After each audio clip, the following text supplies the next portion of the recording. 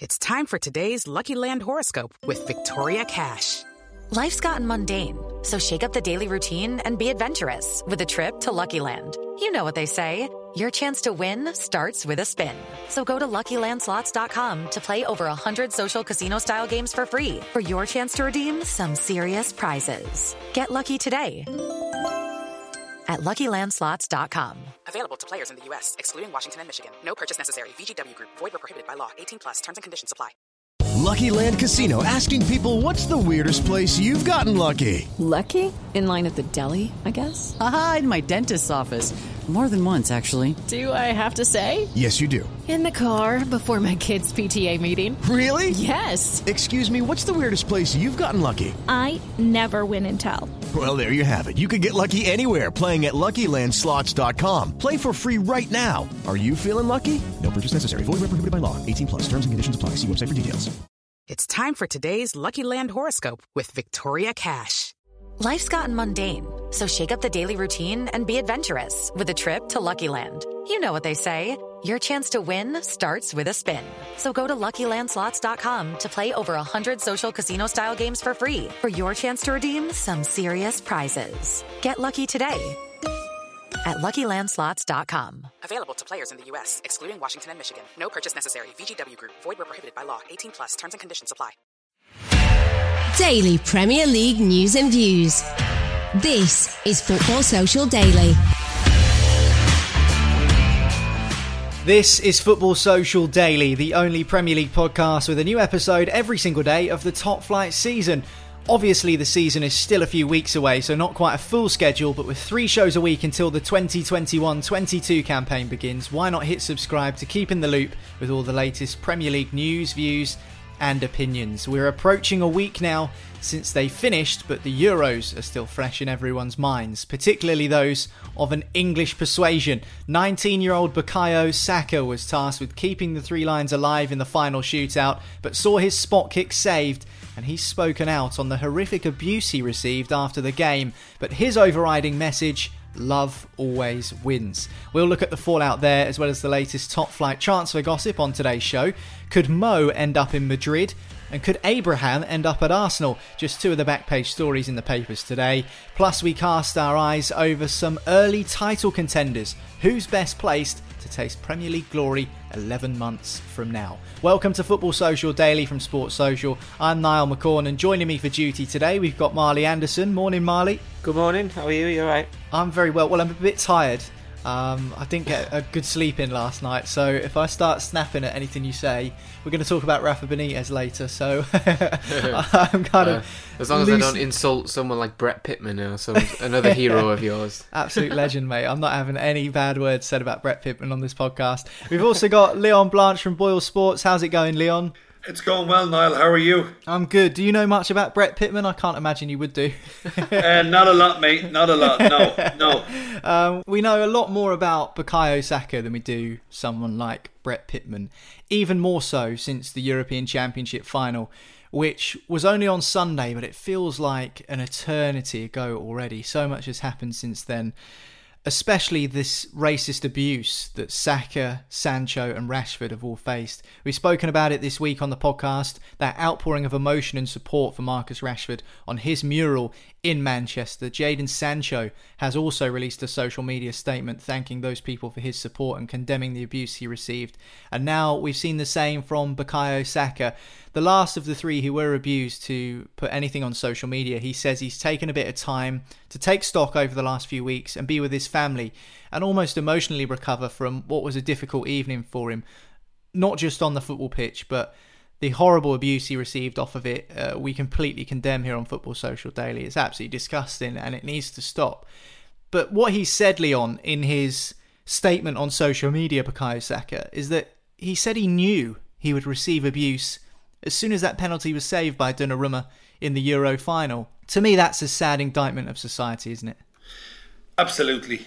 To already know when you're stepping up there to try and keep your country in the Euros, and if you miss, you know you're going to get abuse, you're going to get slagged off.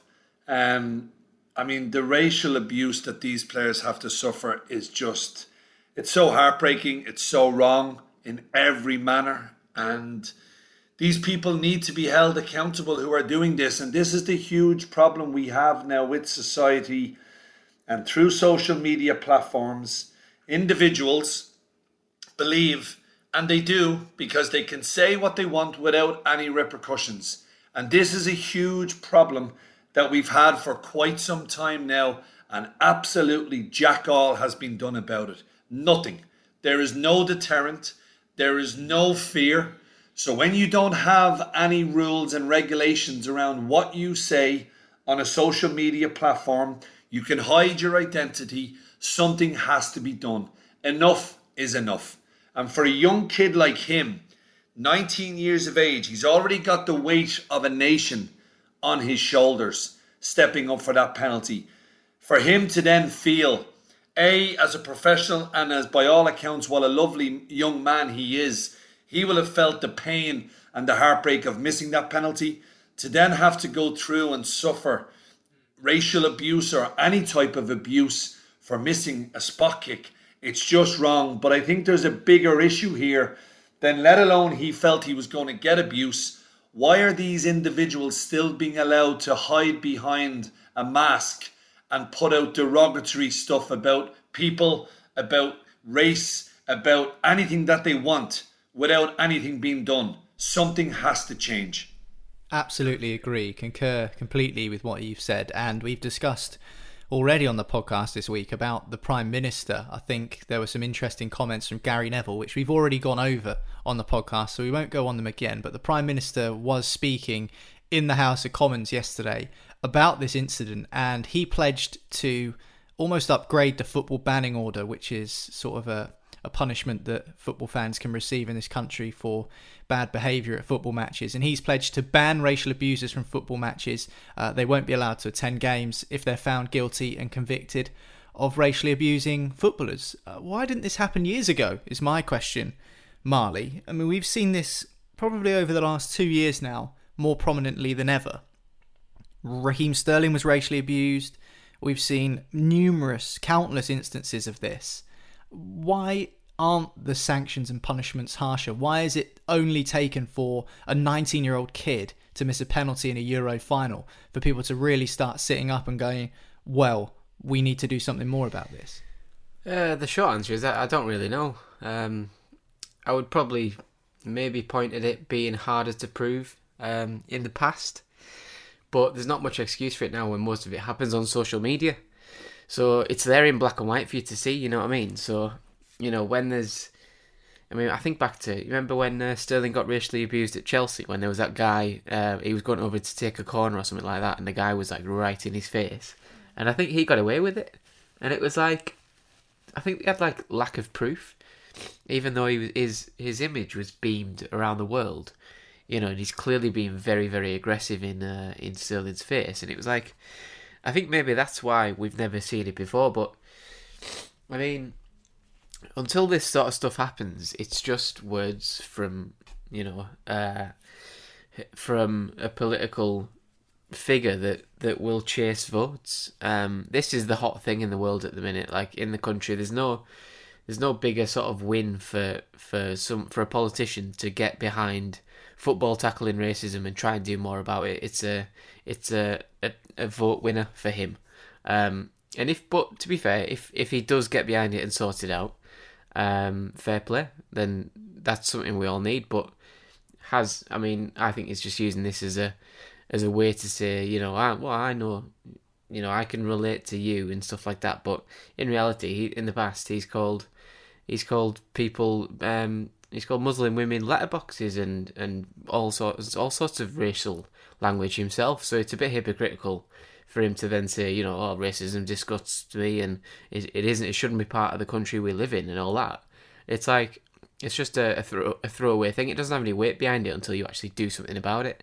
And he's, you know, saying, oh, I'm going to be giving the power to, you know, to give out life bans and what have you. We'll see how many get actually given, because I've got a feeling it won't be that many. I said this earlier this week on the podcast, and although we primarily focus on the Premier League and the action on the pitch, it would be remiss of us not to talk about these issues, because I think they are important to the game and society in general, and I just don't think we'd be doing Bukayo Saka, Jadon Sancho and Marcus Rashford justice if we weren't going to talk about this and call it out. So just be aware, if you are listening to the podcast, we're not going to be shy in trying to tackle these issues and talk about them, because I think it's important that we do so. That being said, we've given plenty of time to Boris Johnson on the podcast over the last couple of shows, and I don't think he deserves any more of it. So let's focus back on the young lad himself, Bukayo Saka, and his future, Leon. He's only 19. He was one of Arsenal's key players last season in what was a really disappointing campaign for Mikel Arteta at the Emirates.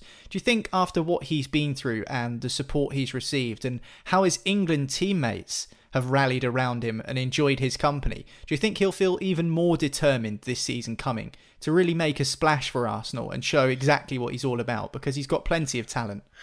Listen, I'm a huge fan of this kid. I think I've said it in this podcast quite a number of times. He's a player I'd love at Liverpool. He's got everything.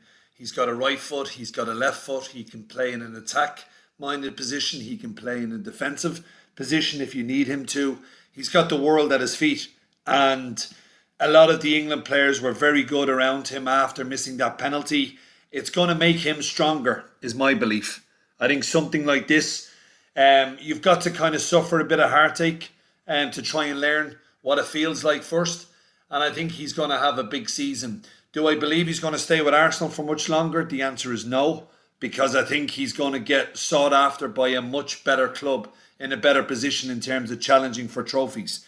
So I think Saka has got a huge career right in front of him. And do you know what? The people who have tried to slag him off, they're not worth even listening to, because they're not worth the time of day. And I think the people who'll gather around him, the people who'll make sure that he's okay, his family, his close friends, his teammates, they'll make sure that this young kid, and that's all he is, he's 19 years of age, he's a young kid. I wouldn't have known what to be doing if I was asked to take a penalty to try and keep my country in a European Championship at 19. I mean, I couldn't even make it to my uni lectures when I was 19. Yeah, I mean, like, the thoughts of it though, Niall, is just baffling. It's, you know, it's such pressure.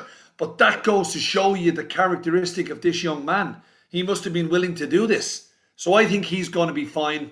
He'll have the right people behind him. And I really do feel we're going to be hearing a lot about this young man for the next decade or so. He's going to have a fantastic career. I've no doubt about that. Yeah, I agree. He's got some serious stones on him as well to take the 5th penalty to keep England alive in the shootout at, as you say, at 19 years of age. That takes some real fortitude, I think. And it feels different this time. You know, in Euros and World Cups gone by, when England have been knocked out on penalty shootouts, everyone's tried to angle for a scapegoat and lean on someone as if to say that's your fault, or looking for someone to blame. I think it's, you know, an English mentality thing, particularly within the press, but it doesn't feel like that this time.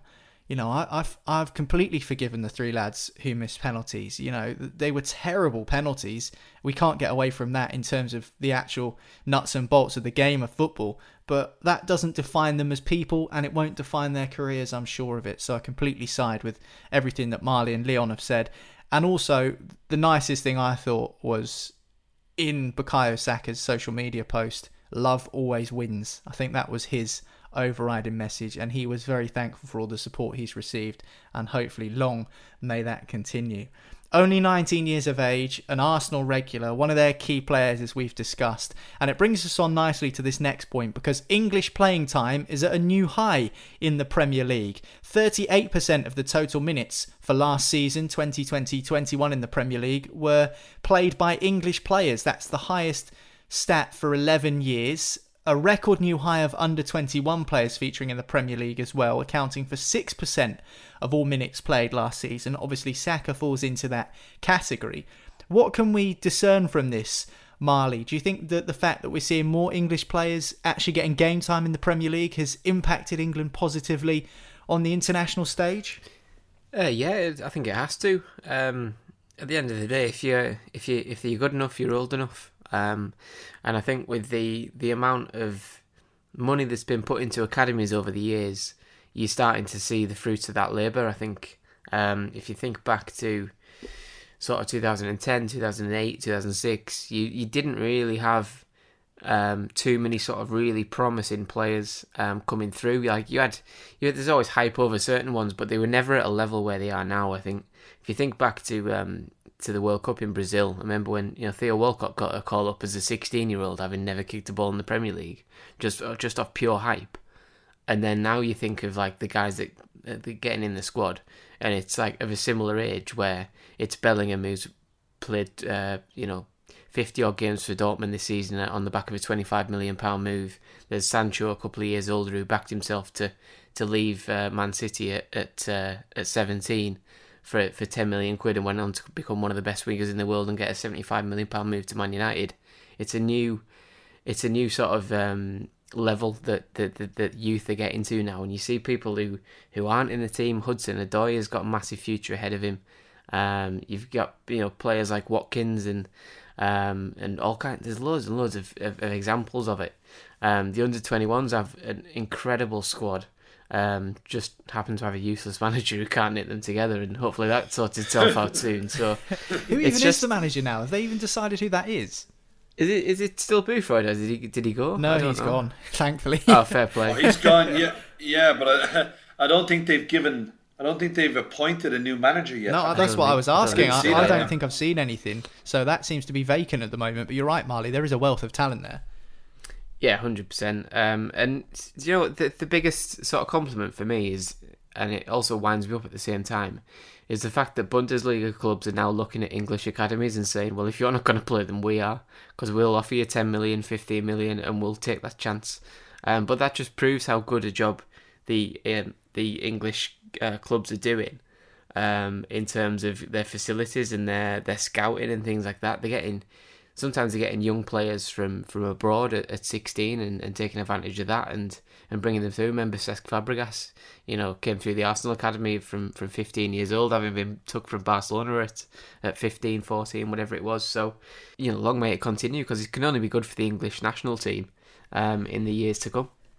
I mean, interestingly enough, the Premier League, with 38% of English players making up the total minutes for last season, they're still behind the French League, the German League and the Spanish League in this metric. Spain, 60% of the total minutes for last season were made up by Spanish players. But I certainly think that there is an argument, Leon, for striking the balance, really, between wanting the best players in the Premier League, because that's what everyone tunes in on their TVs to watch and buys season tickets to see, the best players in their positions in the world, in the Premier League, but also having a good showcase of homegrown talent, because there's nothing more heartwarming for a supporter than seeing a young lad who's from just around the corner from where you grew up, pulling on the shirt of the club he supports and doing great things. Oh, absolutely. It's huge. Any young player that can have that association with the club that they're playing for, having grown up in the area, it just propels it on to another level, in my opinion. I mean, you look at the Manchester boys. I mean, you look back at that kind of class of the Nicky Butts, the two Nevilles. I know Scholes is from Oldham, but they were all from that area. You look at the Liverpool guys now. I mean, I look at Curtis Jones. He's a real talent in my book. I think he's going to have a huge career also, but he's a Scouser. Trent is a Scouser. Very important to have them there. You look at Arsenal with a couple of London boys, Chelsea. Mason Mount has been there ever since. He was able to kick a football. It just makes a huge difference. It really does. You look at Phil Foden at Manchester City. It just gives the fans something as well that they can appreciate, that they can relate to. And I think it's vitally important when you've got foreign players coming into a club to have the homegrown talent there. They can actually tell these guys what it really means to pull on this jersey. And I don't think you can underestimate that. I think it's a huge part of any club to try and breed success from within your city, to get a couple of youngsters that hopefully are going to make it into the first team. It's not easy because of the influx of foreign talent, and we do want that because it makes the Premier League a more attractive league to watch week in, week out. But there's no doubt in my mind, when you've got a young kid who's come through the ranks, who's made it through to the first team, who's from that local area, it just means so much more. I'd agree with that. And, you know, the best example you can probably use will be one that Marley knows very well. Alan Shearer obviously started his career in the Northeast, and then I think went down to Southampton, ended up playing for Blackburn, winning a Premier League title, and decided to return home, so to speak, to Newcastle United, the club he supported when he was a young boy and throughout his life, and became an icon, and still is an icon in the Northeast, record Premier League goal scorer. I mean, like Leon says, Marley, you need those sorts of players in your team because they're almost the lifeblood of the club, aren't they? That they keep the fans connected to the team, and I think that's such an important thing. Yeah, there's nothing better than a local lad who comes through and plays for your club, even if he's not necessarily the best player at your club. Obviously, Newcastle, going back years, we're lucky to have Shearer, even though we not released him, but passed him up when he came through Wallsend Boys Club, and we got rid of him to. Got rid of him for one reason or another. I'm not quite sure what it was, but he ended up at Southampton, and luckily, it could have went either way. That he could have resented the club for letting him go. Other players would, but he decided to come back.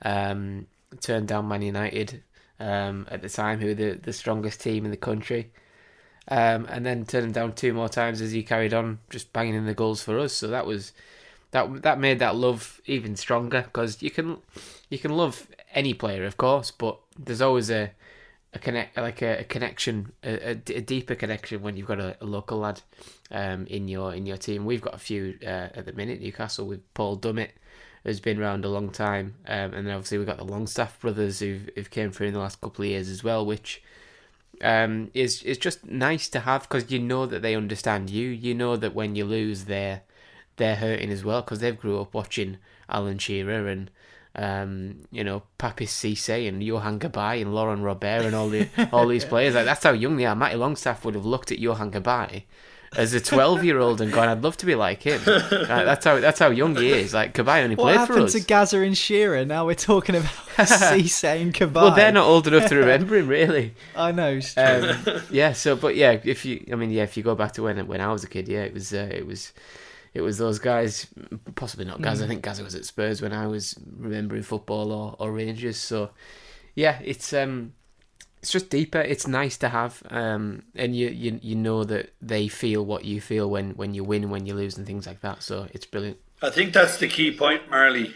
They know exactly how you're feeling, and I think that's the real bond between a fan and a homegrown player. I think that sums it up perfectly. That's what I was going to say, Leon, as well. They're almost living out your dream. Yes. Every lad's dream standing on the terrace is to score a goal in the Stretford end or the Gallagher end or the Cop end or the Fratton end or whatever it might be. And so to see a lad who is effectively living out your dreams, you can only help but root for them, can't you? So I definitely agree with everything there.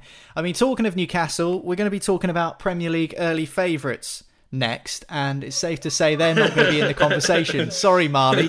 Obviously, Chelsea, Manchester City, Liverpool, Manchester United, they're the 4 big names people are talking about. We'll get the lowdown in terms of odds, as well as taking a little deep dive into who we think might be tasting Premier League glory next on Football Social Daily.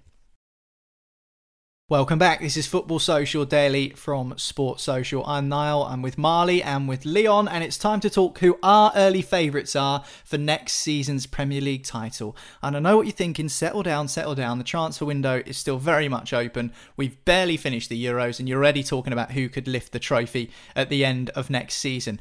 But what do we know so far going forward into the new campaign regarding the teams we think could potentially be champions next season? Let's start with the defending champions, who are Manchester City. Comfortable winners last season, Leon. Do you think they can do it again, or is that a silly question? Because when you've got someone like Pep Guardiola at the helm, you've always got a chance of success. Oh yeah, look, I mean, their squad, okay, they're losing Aguero. I do believe that they will strengthen the squad. As we've said on this show before, I think Ferran Torres is going to really step up to the plate. I think being Spanish is a big help for him with Guardiola. I think he might have jumped ahead of Jesus in the kind of pecking order as the man maybe to kind of step in as that number 9. But when you look at Man City's squad, it's still probably on paper the best in the Premier League. They've got the luxury of resting players at certain times.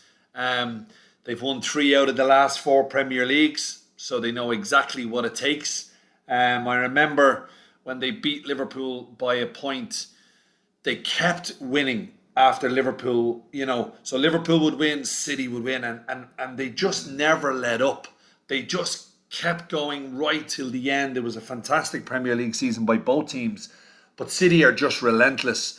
Guardiola, he's done a great job there, but not a magnificent one because of the failure to win a Champions League. But in terms of domestic competition, there's a reason why they're odds-on favourites. They're being linked with Harry Kane and Jack Grealish.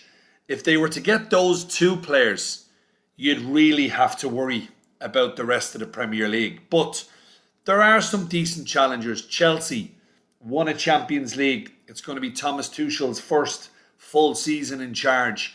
First bid has been turned down by Dortmund. They want Haaland. If Chelsea got Haaland, you could start to say, oh my God, he would be a perfect fit for that team in terms of how Tuchel wants to play. Liverpool, they've only signed a central defender at the moment in Konate. I think they need a bit more. I think they need a couple. I mean, for me, I'd be looking at a couple of attack-minded players to try and strengthen that squad. And then Manchester United, I don't think the winner is going to come outside those 4. But Man United, if they get Varane off Real Madrid, he'd be a brilliant signing alongside Harry Maguire, because Harry Maguire's stock for me is at an all-time high. I think he has had a tremendous Euros. He's really shown the world of football that he is a top-class centre-half. For me, he never looked out of place really in any of the big games. He had a brilliant final. He wasn't found wanting. So I think out of those 4 teams, I think the winner has to come. There's no one else, in my opinion, in the Premier League. And I think they're going to be the top 4 again. I think they might actually pull a little bit away. I know Leicester have signed well, but I think these 4 will be very difficult to beat.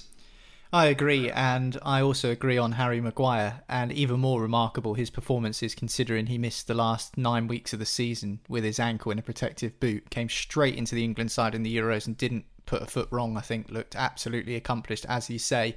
We'll look in a little bit more detail at Liverpool, Manchester United and Chelsea in a second, but I mean, we talk about strengthening the transfer window being open. Back to Manchester City, Grealish and Kane, they are on City's shortlist. Marley, how will that boost their chances? Because, I mean, we know winning back-to-back Premier Leagues is an extremely difficult thing to do. They missed out in the Champions League. No doubt that will be a priority for them again. But let's just say they do bring in Grealish and Kane. That's quite a frightening prospect, isn't it? Yeah, that's quite good, isn't it? If they get them too, Jesus Christ. Yeah, that's a scary thought. It really is, because the one sort of thing you can say, the one case you can make for Chelsea, Liverpool, or even Manchester United at the minute is, can City score enough goals without Aguero all season? Can they make that false 9 work all year? Can they have that impact that they did last year? Because as much as they did amazingly well last season, I think once you start playing the same tactics 2 years in a row, teams get used to you a little bit. And we'll see whether teams can get a grip to with Man City. I think, if they were to go through the season with the current squad they've got, you've got to have Gundogan having another amazing season, scoring, 15, 16 goals in all competitions or something like that. So they do need a striker. They need somebody to take that burden of Aguero, even if it might not be somebody who scores as many goals as Aguero. You do need someone. And if it's anyone, why not be the best goal scorer in England? So, if they get Kane, I mean, there are question marks as well over whether Kane can fit into that style of play. And is he a bit sort of greedy for the Man City way of playing? But I think he's such a good player that you'd eventually find that he slotted in and started just waiting for the chances to come to him, and ended up with 35, 36 goals a season, because the chances City create are just to die for, basically. So then if you add into that Jack Grealish as well, I mean, you might as well not even bother turning up to the Etihad every week. Just take the 3-0 defeat and move on to next week. I think Burnley would happily take the 3-0 defeat because they tend to get beat 5 or 6 every time they go to the Etihad. So I think 3-0 will be an improvement for them. That's Manchester City. You mentioned it a moment ago, Leon. Chelsea. Obviously, plenty of people impressed with Thomas Tuchel and their Champions League final display, and indeed their Champions League campaign. This would be a first full season for Thomas Tuchel. That's if he lasts the season. We know what Chelsea are like with their hire and fire culture when it comes to managers. They're also not afraid to spend and might even bring in a couple more big names like they did last summer. Are they the outside shout, would you say, along with Manchester United? And I'm interested to know, in terms of the odds when it comes to Chelsea, how much will they fluctuate, do you think, if they bring in a big name striker, a goal machine like Erling Haaland? Because surely that will improve their chances as well. Yeah, absolutely, Niall. Look, I mean, if you bring in Haaland, I think that's where Chelsea have just... Now, look, you say fallen short, but they've won a Champions League. But I think people who've watched Thomas Tuchel coming in and the job he's done so far has been really solid.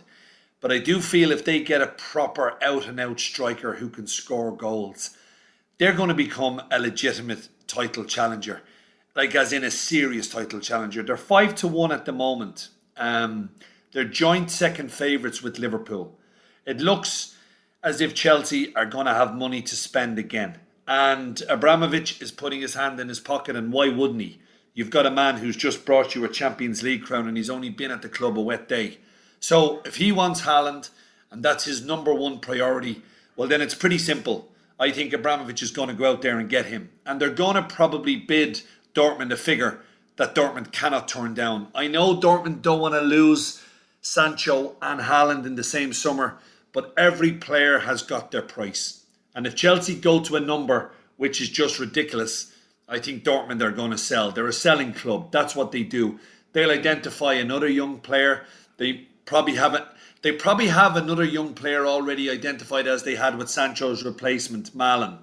He's already going to Dortmund. So they've already got probably another striker who's young, who's up and coming, if Chelsea give them the right amount of money to replace Haaland. But if they get him, I think Chelsea are second favourites. I think they go ahead of Liverpool because that squad of players that Chelsea have got as well, they're really strong in most areas except that number 9 position.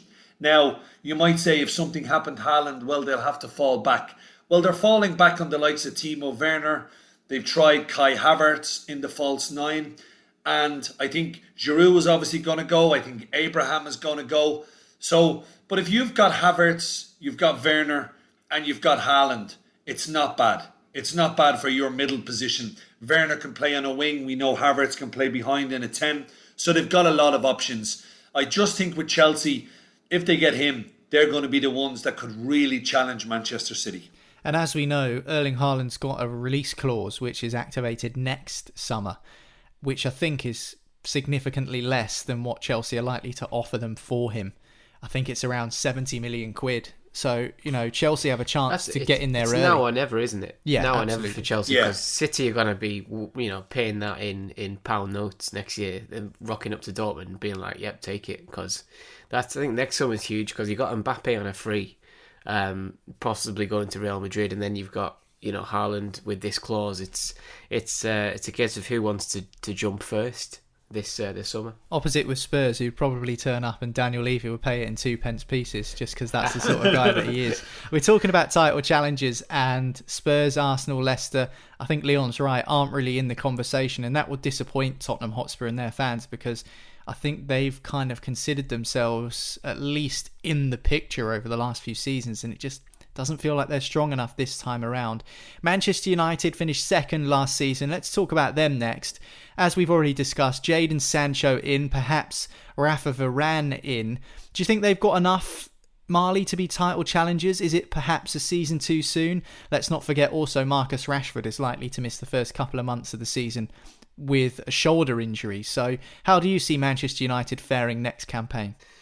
I don't know. I think they're a tough one because I feel like the teams around them are getting obviously stronger, like Liverpool and Chelsea.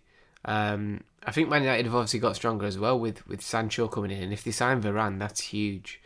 So yeah, I mean, there's no reason why they can't close that gap massively, and I think we could have a really, really tight title race with the four of them, to be honest. I don't think City are going to walk away with it if they don't get Kane or Grealish, or at least one of them. I think that gap could narrow a little bit to the chasing pack. So I'm not sure about Man United. I've never, in the past few years, because they've not really been anywhere near it, it's hard to say, if they are going to be able to do something big, you know what I mean? So it's the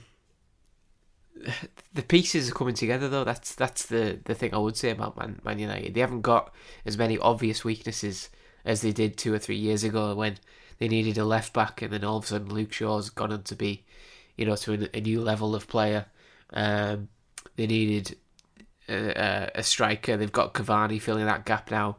They needed a winger, and now they've just bought Sancho. So things are starting to come together for Man United. So it'll be interesting to see how they sort of knit together and whether they hit the ground running, because I feel like these first couple of months are going to be massive for the title race, because if City start like they did last season, then I don't think they'd have a chance of catching the chasing pack, because I think the chasing pack as a whole is much, much stronger.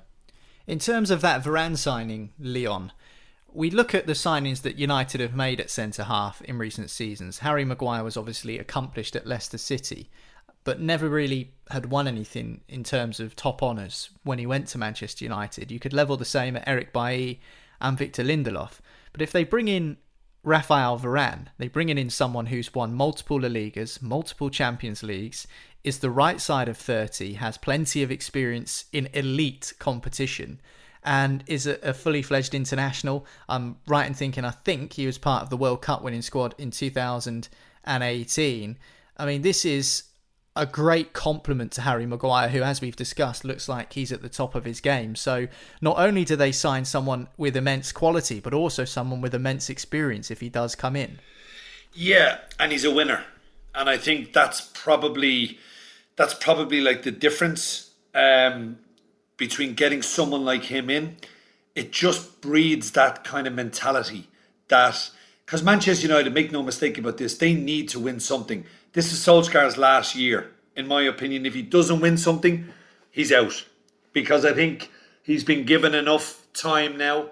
He's been given enough funds now to try and go and win something. And if he gets Varane in, as well as Sancho, there's not many more excuses he can use. Yes, they closed the gap. They finished second, but they were a bloody distant second in the Premier League. They had absolutely zero chance of winning it.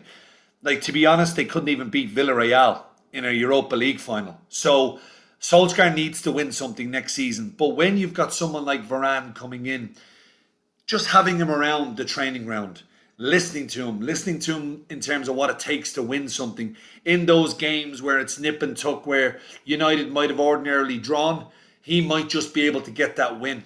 He might just be able to say something at half-time, or give a bit of experience at half-time, or get a block in, or score a goal, or do whatever he has to do. He's a born winner, and you cannot put enough emphasis on winners at your football club.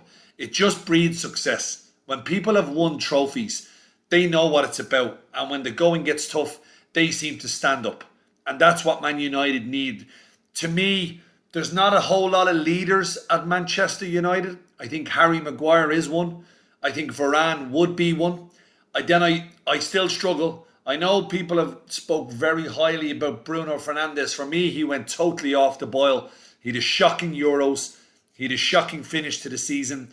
Maybe he was tired. Maybe he played too many games. I still think Fernandes might be good next season. But I think it's a big year for Paul Pogba as well. What's going to happen with Paul Pogba? He's only got, 1 year left on his contract?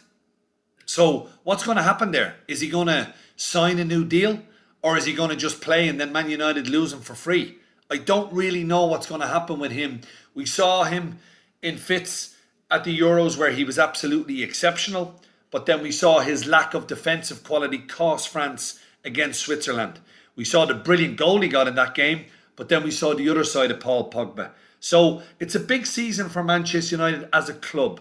And as a manager, I think Solskjaer, this is his last chance.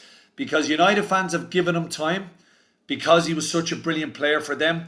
But I think their patience will also start to wear thin if they're not challenging for the Premier League. They've got to stick with the pace from the get-go. If they start falling behind when it's coming up to Christmas time, don't be surprised if the Glazers start getting a little bit tetchy and start looking for a new manager. Interestingly enough, I think the arrival of Varane, if that is to be the case, might have an impact on Pogba with them both being French. Maybe that's a little bit too obvious for me to say, but certainly that could have an impact possibly. We know Chelsea are 5-1 with Boyle Sports. Leon, how are Manchester United looking ahead of next season? Yeah, look, they're not too much further behind. I mean, they're 6-1. And so it's City are 4-6. Liverpool and Chelsea both 5-1. 6-1 United. And then you're talking about 40-1 bar those. So it really is only going to be the top four. Leicester have signed well as I think they're going to be the best of the rest. Unless Tottenham Hotspur can go out there and kind of spend a bit of money. We all think Harry Kane's going to leave. But maybe they can pull a rabbit out of the bag and keep him. I don't know. But Leicester, for me, Rodgers got a good bit of business done quite early. And I think their obvious goal is to try and get into that top four. They probably should have done it in the last 2 seasons, but they fell away when it really mattered most. Will they keep a hold of Yuri Tielemans? That's a big question mark. Liverpool have been talked about looking at him, but 65 million quid. Oh, I don't know whether Liverpool are in that market to spend that type of money. I mean, they're always talking about Liverpool not being a kind of a poor club, but when it comes to these big signings now, lately, they haven't seemed to splash the cash as they did maybe 2 or 3 seasons ago when they brought in the likes of Van Dijk, Alisson, Fabinho, players like that. So it's going to be very interesting to see. Let's talk about Liverpool then. They were some way off defending their title last season, but that was for many reasons. However, they did make the top 4 when it looked impossible at one stage that they would do so. No blockbuster signings expected, as Leon's touched upon, but the fact that Van Dijk and Gomez are back in training, Marley, that's obviously a positive sign. Do you think they'll be contenders? Because there's also a few queries as to whether they can hold on to their front 3. Mo Salah's been linked with a move away yet again. We'll talk about that later on in the show. But how do you see Liverpool's chances next year? I'm tempted to say that they'll be the 4th best team in the league.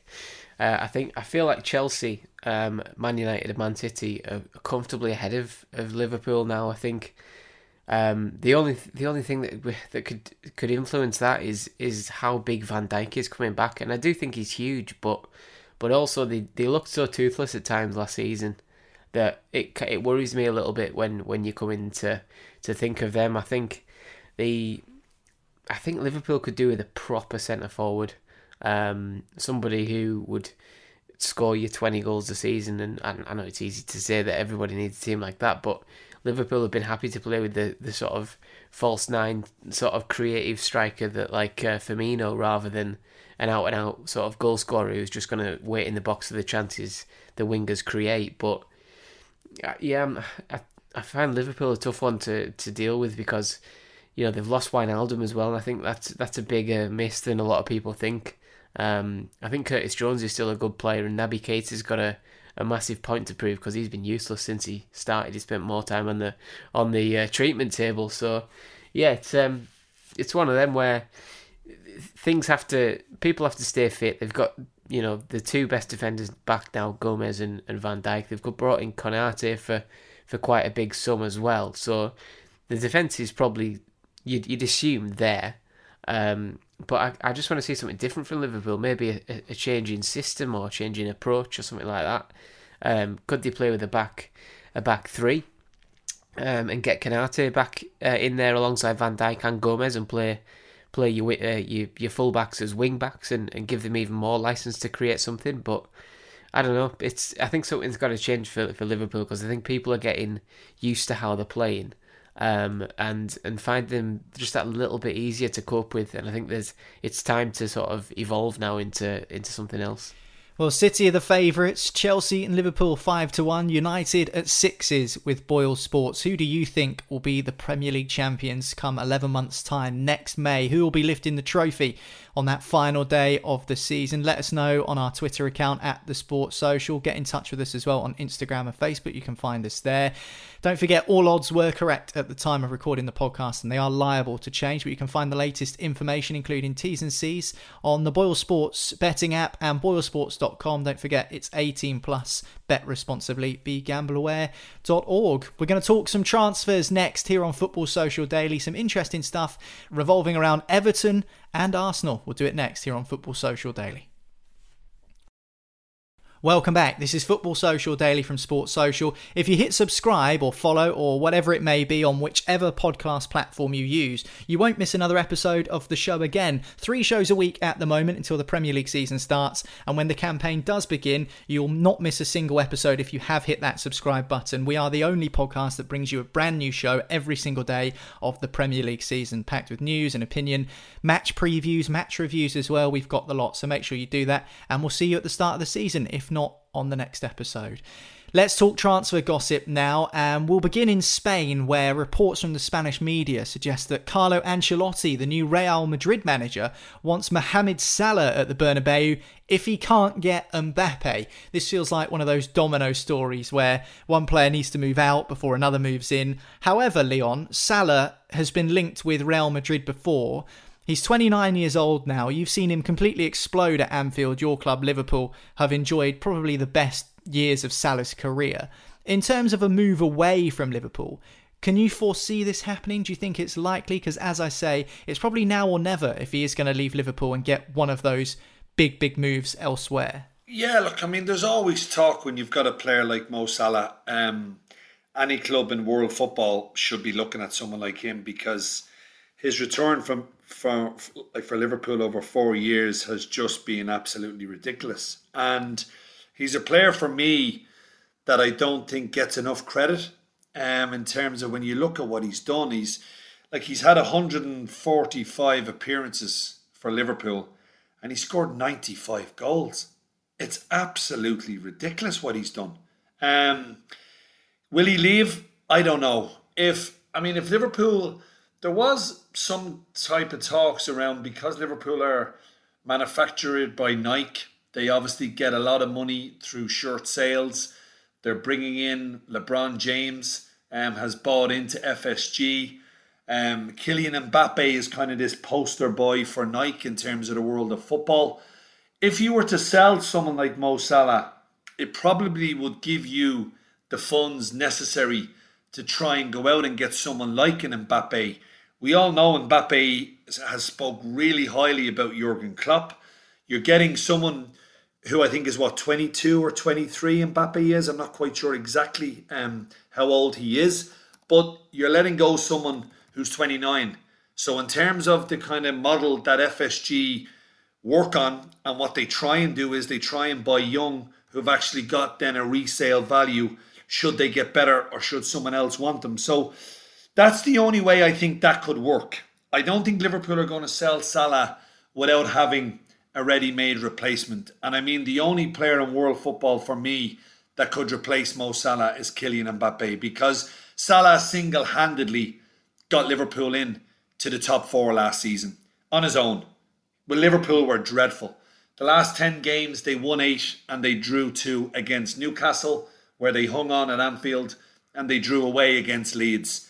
Salah, again, was on the score sheet. He's different class. He's just a world-class footballer. And it showed me a lot as well last year, I must admit, when they beat Manchester United and Salah scored the last goal, and the emotion he showed, because it looked as if then he felt Liverpool were going to be in the Champions League again.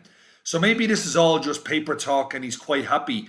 I do know that he wants more money. I think he deserves more money because of what I've just said, 95 goals in 145 games. He's your best player. He's one that wins you matches. I don't think he'll leave Liverpool unless they've got someone like Mbappe lined up. And could Liverpool afford Mbappe? There's a lot of talk from Liverpool journalists that with the Nike deal, they could supplement his income, because in terms of the shirt sales. So there's a lot of things moving around. He still hasn't signed that new deal at PSG. So a lot could happen in the next 4 or 5 weeks. Absolutely. This one comes from the Spanish media, and it does feel like Mbappe is the key, really.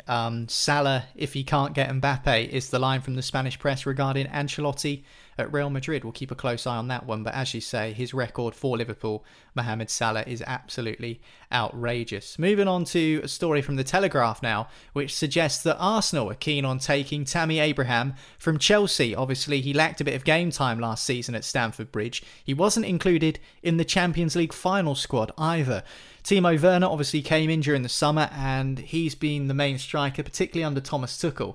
And maybe with Erling Haaland coming in, that's going to reduce his game time even more. I think they'll definitely buy another striker, Marley, to replace Olivier Giroud, who I think by all accounts may have already headed off to AC Milan. But now there's a window of opportunity there for Abraham with Giroud leaving. Do you think Abraham will stay at the Bridge, or do you think a switch to Arsenal is a possibility? I think he needs to go somewhere.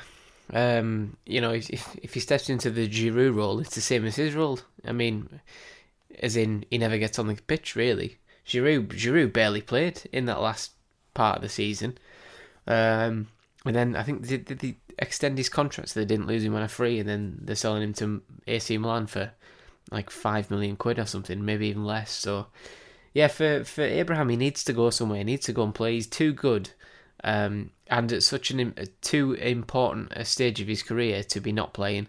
And if you're not going to play at Chelsea, then you will play somewhere else. I think, looking at it from an outsider perspective, I would say the best move for him is part of the Erling Haaland deal to go to Borussia Dortmund. But if they're signing Donyell Malen, maybe there's not a place for him there. Maybe they've already sorted their replacement and happy with what they've got. So that would leave him looking for an English team. I think Arsenal, are they a bit too much of a rival? I don't know. Certainly not with the way Arsenal played last season, but he does need to go somewhere. I don't know where it'll be, but it has to be ideally in the Premier League, and ideally somewhere where he's going to start every week, because I think he's good enough to score you 20-25 goals a season if he gets the service he needs. I'd maybe say Leicester, to be fair, out of everyone, but there's that thing of how long can Vardy carry on, and can Iheanacho be as good as he was last season? Because there might not be a first team opportunity there for him, but I think if he went, and they've just signed Patson Daka as well, to be fair, haven't they? Leicester? Yeah, is he more of a winger though?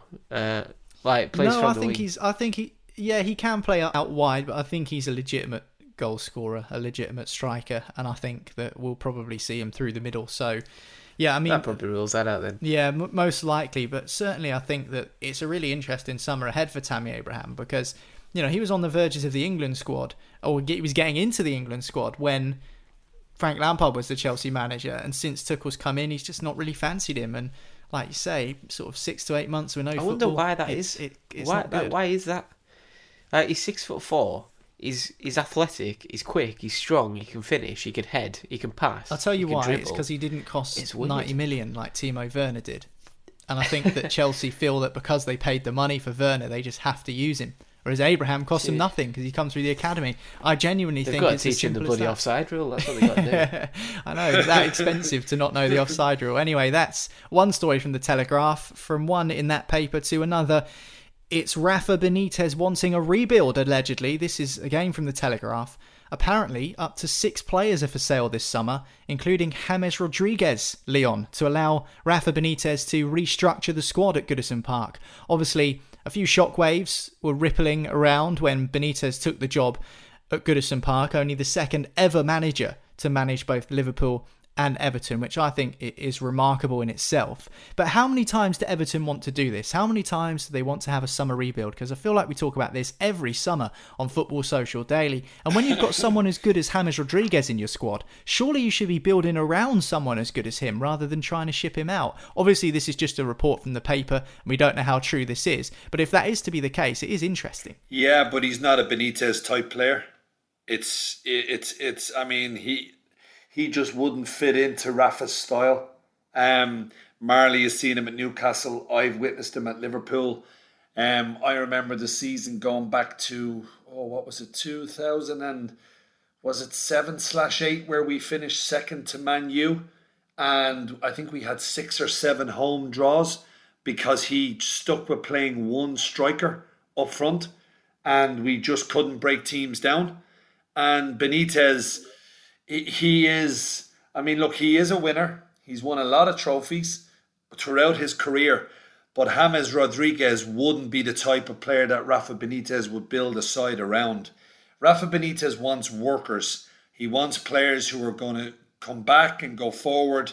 And he wants a type of player that will do exactly what he says. He doesn't give players that kind of luxury of being a kind of floating in between the lines. So pretty much having a free role. It's not what he wants.